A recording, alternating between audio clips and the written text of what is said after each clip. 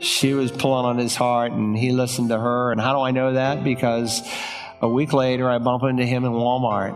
And I said, it just seemed like you were so close to becoming a Christian. He said, well, I gave it a lot of thought. I said, well, what's the holdup? Well, my wife doesn't buy this stuff. And basically says, I buy my wife. Welcome to Search the Scriptures, the Bible teaching ministry of Dr. Carl Broggi. Dr. Broggi is the senior pastor at Beaufort, South Carolina's Community Bible Church.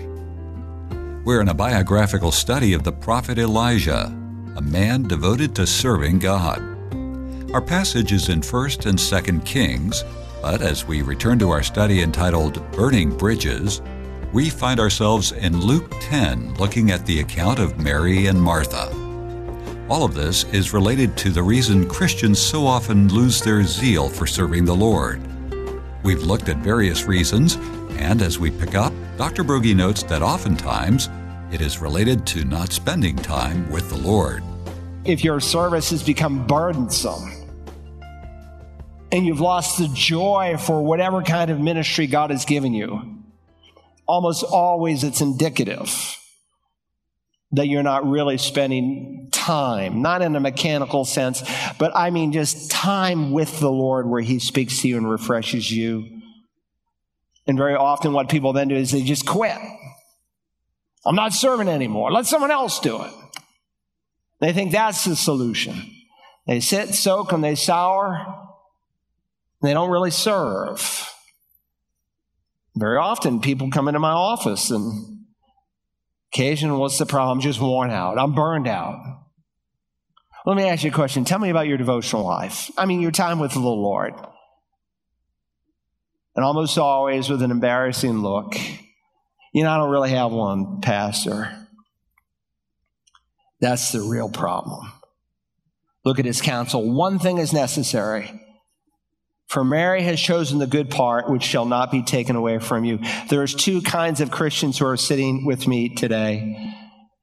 There are some who are very diligent, who want to serve with the best intentions, but they're doing it at the expense of spending time with Jesus, of being in close fellowship with Him. And one thing is necessary. And the good part that Jesus underscores was listening to His Word. Now, I know the Bible does not say, thou shalt have a daily quiet time. So I'm not talking about some rigid legalism here. But there are many, many, many passages throughout the Bible that affirm of our need to linger in the presence of God. Only one thing is necessary. Mary has chosen the good part, which shall not be taken away from her. And it will not be taken away from her because it yields fruitfulness. And whereas the person who serves out of an irritable, crabby, joyless spirit, they may be working their behind off. But it will be wood, hay, and stubble at the judgment seat of Christ. So if you are to be a contributing disciple, there's a person that you are called to serve, to follow. In addition, the Scripture affirms that contributing disciple recognizes there's a people to serve. There's a person to follow, but there's a people to serve. Again, we read here beginning in verse 20, and he left the oxen and ran after Elijah. And then again in verse 21, then he arose and followed Elijah and ministered to him. So Elijah's first response to the call in that he wants to immediately minister to him. He's a servant. And when you follow the Lord and when you're really following Him, you're going to be serving other people. And this man was usable because he had a servant's heart. Put out in the margin, would you, next to this verse, next to verse 21, 2 Kings 3:11. 2 Kings 3:11. Let me read it to you. After God has taken Elijah up to heaven in a chariot ride and he's raptured up into heaven, Jehoshaphat, the king of Israel, new king in place, will ask this question. Is there not a prophet of the Lord here, that we may inquire of the Lord by him? And one of the king of Israel's servants answered and said, and listen very carefully to his answer, because his description of Elisha the prophet is very telling of the kind of person he is. One of the king of Israel's servants answered, Elisha, the son of Shaphat, is here, who used to pour water in the hands of Elijah. Now, that's a significant statement. He poured water on the hands of Elijah. That's humble service. You see, a Jew would have to have his hands ceremonially cleaned. And rather than Elijah having to go to the well and to draw his own water, Elisha would get the water such that every time he needed to eat, he would pour the water on his hands. And so he had a posture, he had an attitude of servanthood towards this man of God. And if you are ever going to be used of God, if you're ever going to do anything that is lasting and holy and eternal, among other things, you must be a servant. Listen to some of these verses. Galatians 5 and verse 13. Paul says, for you were called to freedom, brethren. Only do not use your freedom. Don't turn your freedom into an opportunity for the flesh, but through love, serving one another. There's an assumption that we serve one another. Jesus said this in Matthew 23:11, but the greatest among you shall be your servant. Or Peter said in 1 Peter 4 and verse 10, as each one has received a special gift, employ it in serving one another as good stewards of the manifold grace of God. When God saved you, he gifted you. It's different from a natural talent like singing or a mechanical skill. You have a spiritual gift. And as you grow in Christ, that gift will begin to show itself, whatever it might be. It might be the gift of giving. It might be evangelism. It might be teaching, serving, helps, administration. But you have a gift. And just like a baby, as a baby grows, there are natural talents that God bred into them at the moment of conception begin to manifest themselves, even so in the spiritual realm. And so God wants to ideally match your giftedness with an area of responsibility. Though in the non-sign gifts in the New Testament, we all share a common responsibility. So you can't, as a cop-out, say, well, I don't have the gift of giving, so I don't tithe, or I don't have the gift of evangelism, so I don't share my faith. No, there's a common responsibility with all 16 non-sign gifts in the New Testament. But the assumption here is that we will serve one another. It's one of the many one another passages. We studied this one last week. Remember John 13. Truly, truly, I say to you, a slave is not greater than his master, nor is one who is sent greater than the one who sent him. This is a truth that, if you remember, Jesus applies to other situations. A slave is not greater than his master, whether it's in persecution in John 15, whether it's in slander in Matthew 10, whether it's in discipleship in Luke 6, or here in John 13 in reference to a servant. If I, the master and the sender, got down and washed your feet, served you, you ought to wash each other's feet. You ought to serve others. And so a contributing disciple is one who is willing to lay aside his dignity and do the work of a servant. Paul said it this way, do nothing from selfishness or empty conceit, but with humility of mind, regard one another as more important than yourselves. Do not merely look out for your own personal interests, but also for the interests of others. Have this attitude in yourselves, which was also in Christ Jesus, who, although he existed in the form of God, did not regard equality with God a thing to be grasped, but emptied himself, taking the form of a bondservant and being made in the likeness of men, being found in appearance as a man, he humbled himself by becoming obedient to the point of death, even death on a cross. So if you want God to bless your life, then you need to be a contributing disciple. And a contributing disciple is recognize there's a person to follow, there's a people to serve. Third and finally, a contributing disciple recognizes there's a price to pay. There's a price to pay. Elijah first follows the Lord by following his call to take Elijah's place. And in so doing, he becomes this man's servant. He ministers to him, but not without having to consider the price. Look again in verse 19. Elijah finds Elisha when he was plowing with 12 pairs of oxen before him. I don't cut my yard with a bush hog because I don't have that much land. But this information that this writer gives tells us that this family has a lot of land. And some people have a lot of land and they are land poor. But this family has a lot of land and they are wealthy. How do I know? Because they have 12 pairs of oxen. Now, as you read in Scripture, sometimes you'll read in the law about borrowing things, and very often people would borrow someone else's oxen because they didn't have enough money to own their own pair of oxen. Well, Elisha's family has 24 oxen, 12 that are yoked together in pairs, which says by biblical standards he was a very wealthy man. Let's keep reading into verse 21. And Elijah passed over to him and threw his mantle on him. He left the oxen and ran after Elisha. Elisha was saying, I will leave this and I will go and I will follow you.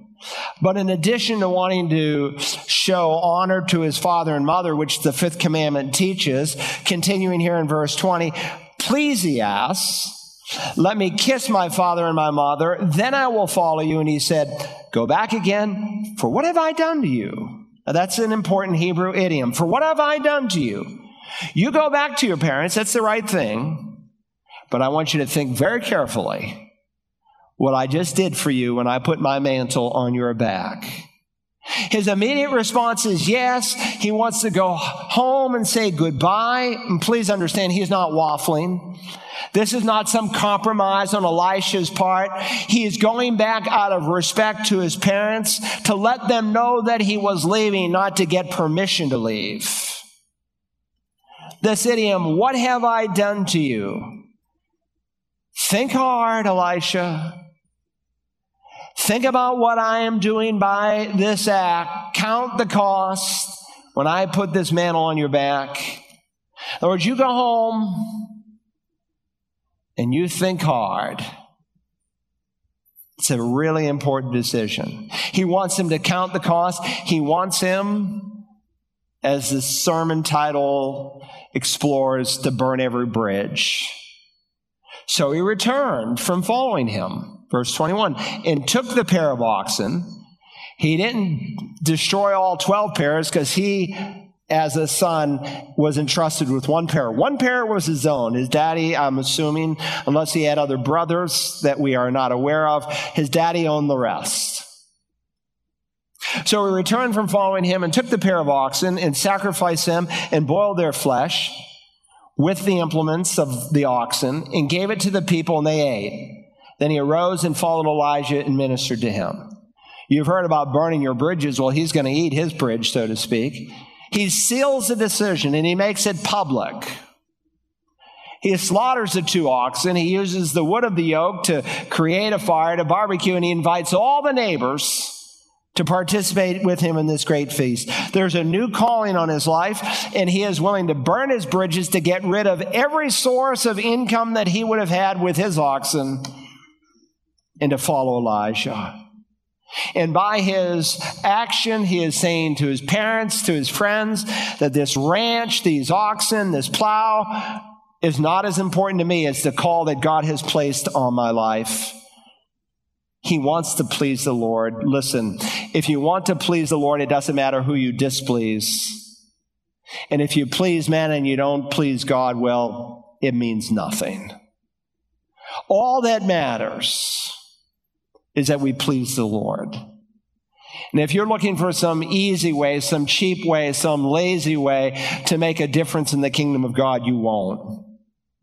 I mean, it's rainy, it's cold, you look out the window, it's Sunday morning, you say to your wife, let's just live stream Dr. Broggi this morning.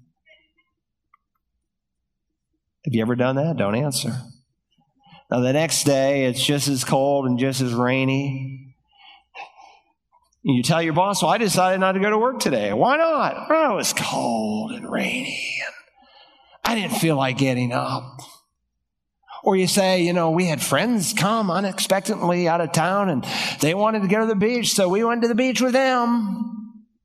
Now, you wouldn't do that with your boss, but we'll do that with the living God who gave us life and breath and eternal life. You do what's important to you, and so every fall, every winter, we see 70, 80,000 fans in some stadium. It's cold, it's snowy, it's below zero sometimes. Some of them have no shirts on, and they're cheering their football team. You do what's important to you. So Christ asks us to count the cost. Hold your finger here. Go back to the Gospel of Luke chapter 9 for a moment. Go to Luke chapter 9. Luke chapter 9. Jesus is walking along the road, and there's a large crowd that is with him. And in Luke 9:57, someone said this to Jesus, "I will follow you wherever you go." And Jesus said to him, "The foxes have holes, and the birds of the air have nests, but the Son of Man has nowhere to lay his head." Now, if you looked in the parallel account in Matthew chapter 8, you find out that this someone who made this statement was a scribe. And a scribe in Jesus' day was a person of wealth and reputation. It would carry the prestige of being the CEO of an organization, or maybe a physician or an attorney or a politician or some big shot. And so Jesus knew this man's heart. He knew that his status and his comfort was more important to him than really following Jesus.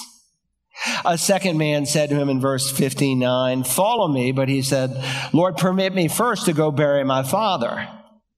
Now, there's a Jewish burial custom that goes all the way back to the time of Moses. It was still in place in Christ's day. Usually the time someone died is the day you buried them. If you go to Israel today, if I died this morning, had a heart attack, and I was in Jerusalem and a Jew, and I had a heart attack here at this second service, I'd be buried before sundown. And if I was buried late in the day, I would definitively, absolutely, Orthodox, non-Orthodox, practicing, non-practicing, I would be baptized the very next day. That's why when you study the chronology on Lazarus' life, and he had been dead 4 days, he stinketh, Lord. The day he died, as you read the text, they buried him. So when he says, "Oh, Lord, permit me first to go and bury my father," it sounds like a reasonable excuse, except for the fact that his dad hadn't died yet.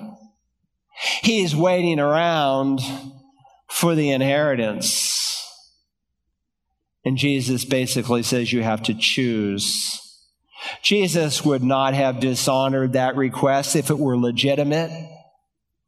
Not to mention, if he had to deal with his dead daddy ceremonially, he'd be unclean.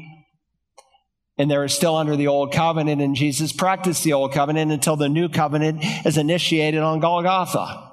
So Jesus persists with him, but he said to him, "Allow the dead to bury their own dead, but as for you, go and proclaim everywhere the kingdom of God." Then a third fellow comes along. And this person, unlike the scribe who's protecting his reputation, who's in love with, this guy who's in love with riches, there's a third guy. Notice let me just read this verse first. Luke 14:33. "So then, none of you can be my disciple who does not give up all his own possessions." You might want to put that in the margin next to verse 60. None of you can be my disciple who does not give up all his own possessions. Let me ask you a question. Has there ever been a time in your life where you said, "God, everything I own, it's yours"? It is already. God owns everything in the world. Psalm 24:1. We're just stewards. But if you have not mentally in your mind before the Lord given everything that you have to him, then those things will own you. You won't own them. So this third man, verse 61, let me pick it up. "I will follow you, Lord, but permit me first to say goodbye to those at home." Now, no doubt he may have been reasoning from our text. Hey, I heard this in the scriptures. Elisha put that on Elijah, and Elijah was a man of God, and he accepted that. You go home. Say bye to dad and mom. But Jesus, who could read his heart, said to him, "No one, after putting his hand to the plow and looking back, is fit for the kingdom of God." You see, this third man's problem is not riches. It's not reputation like the scribe. It's relationships. He loved his family more than he loved God. Years ago, in fact, Jerry Stokes and I were in a home, and we shared the gospel with a young couple. And he seemed so open and so close to becoming a Christian. But his wife was pulling him away, and she was antagonistic. And so neither of them made a decision that night, and we got in the car, and I said, She was pulling on his heart, and he listened to her. And how do I know that? Because a week later, I bumped into him in Walmart. And I said, it just seemed like you were so close to becoming a Christian. He said, well, I gave it a lot of thought. I said, well, what's the holdup? Well, my wife doesn't buy this stuff. And basically says, I buy my wife. 10 years go by, and I just recently bump into him again in Walmart. He knows who I am. I know who he is. The only difference is this time he's hostile. You see, you can love father and mother, wife, son, daughter more than God and miss the kingdom of God. May I remind you what Jesus said in John 14:26. If anyone comes to me and does not hate his own father and mother and wife and children and brothers and sisters, yes, even his own life, he cannot be my disciple. Now that's an interesting verse because Jesus had a ministry that was founded on a way of love, not hate. And yet here he uses this word hate, but he's using it in a comparative sense as a hyperbole of sorts. It's pretty obviously what Jesus did not mean. He did not actually mean that you should break the fifth commandment, that you should dishonor your parents, that you should despise father and mother, the first commandment with a promise, Paul says. But he wants the difference between our love by comparison to our love for everyone else to be so great that you could almost say it is hatred. In fact, in the parallel text on another day, another time, he says the same thing, but in these words. In Matthew 10:37, he who loves father or mother more than me is not worthy of me. And he who loves son or daughter more than me is not worthy of me. Of course, the truth is that when you love Jesus, you will love your father and mother and brother and sister, not less, but more. But he is clear that our love for him must supersede our love for everyone else. In fact, right before that, he said this in Matthew 10:34. Do not think that I came to bring peace on the earth. I did not come to bring peace, but a sword. For I came to set a man against his father, and a daughter against her mother, and a daughter-in-law against her mother-in-law, and a man's enemies will be the members of his own household. Again, typically, when you're born again, when you become a genuine disciple, you love your family more faithfully than you had ever done before. But understand, many people never enter into the kingdom of God because of another form of idolatry, and it is so subtle. You're going to become one of those born again. We've heard about those people at Community Bible Church. You're going to become one of them.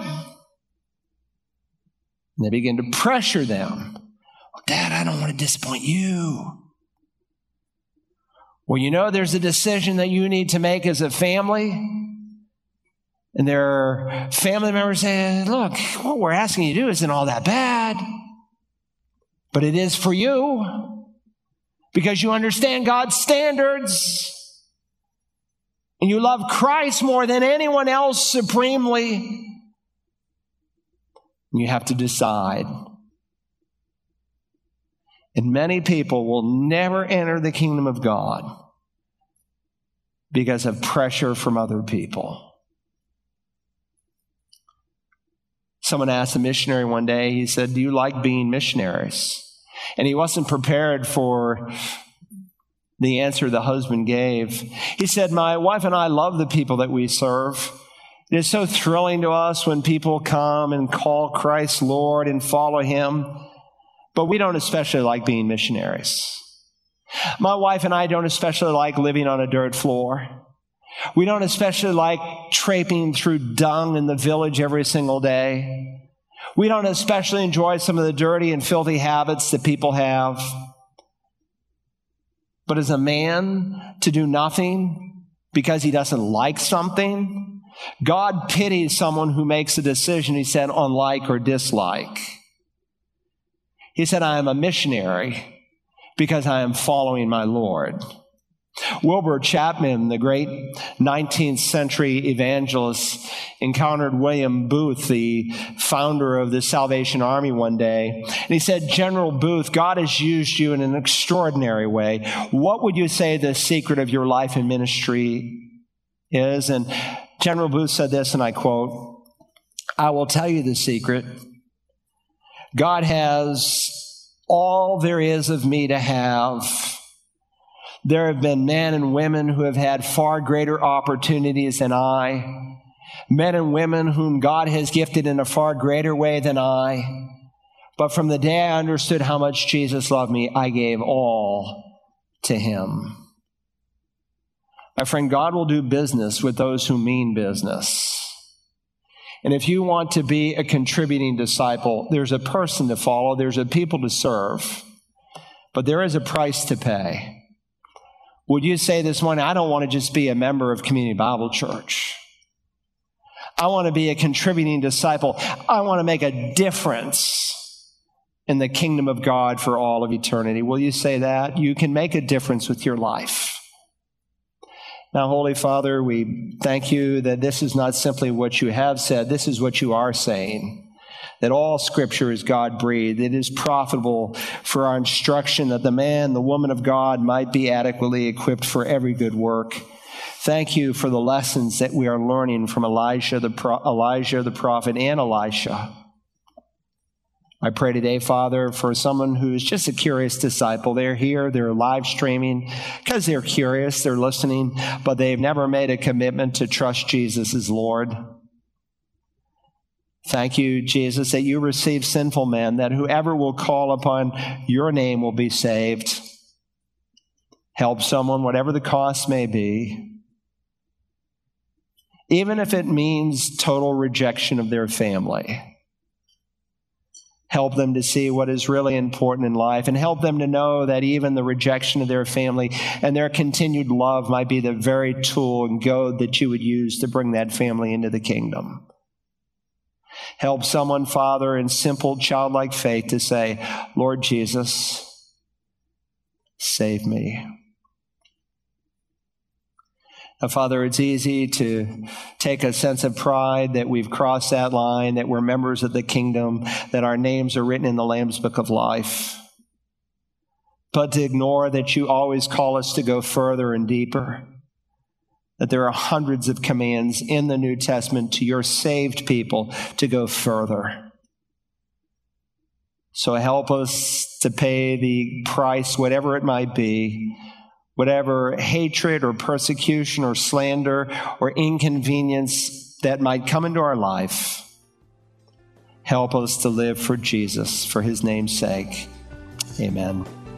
To listen again to today's message entitled Burning Bridges, part of our biographical study of the prophet Elijah, use the Search the Scriptures app for smartphones and tablets, or visit us online at searchthescriptures.org.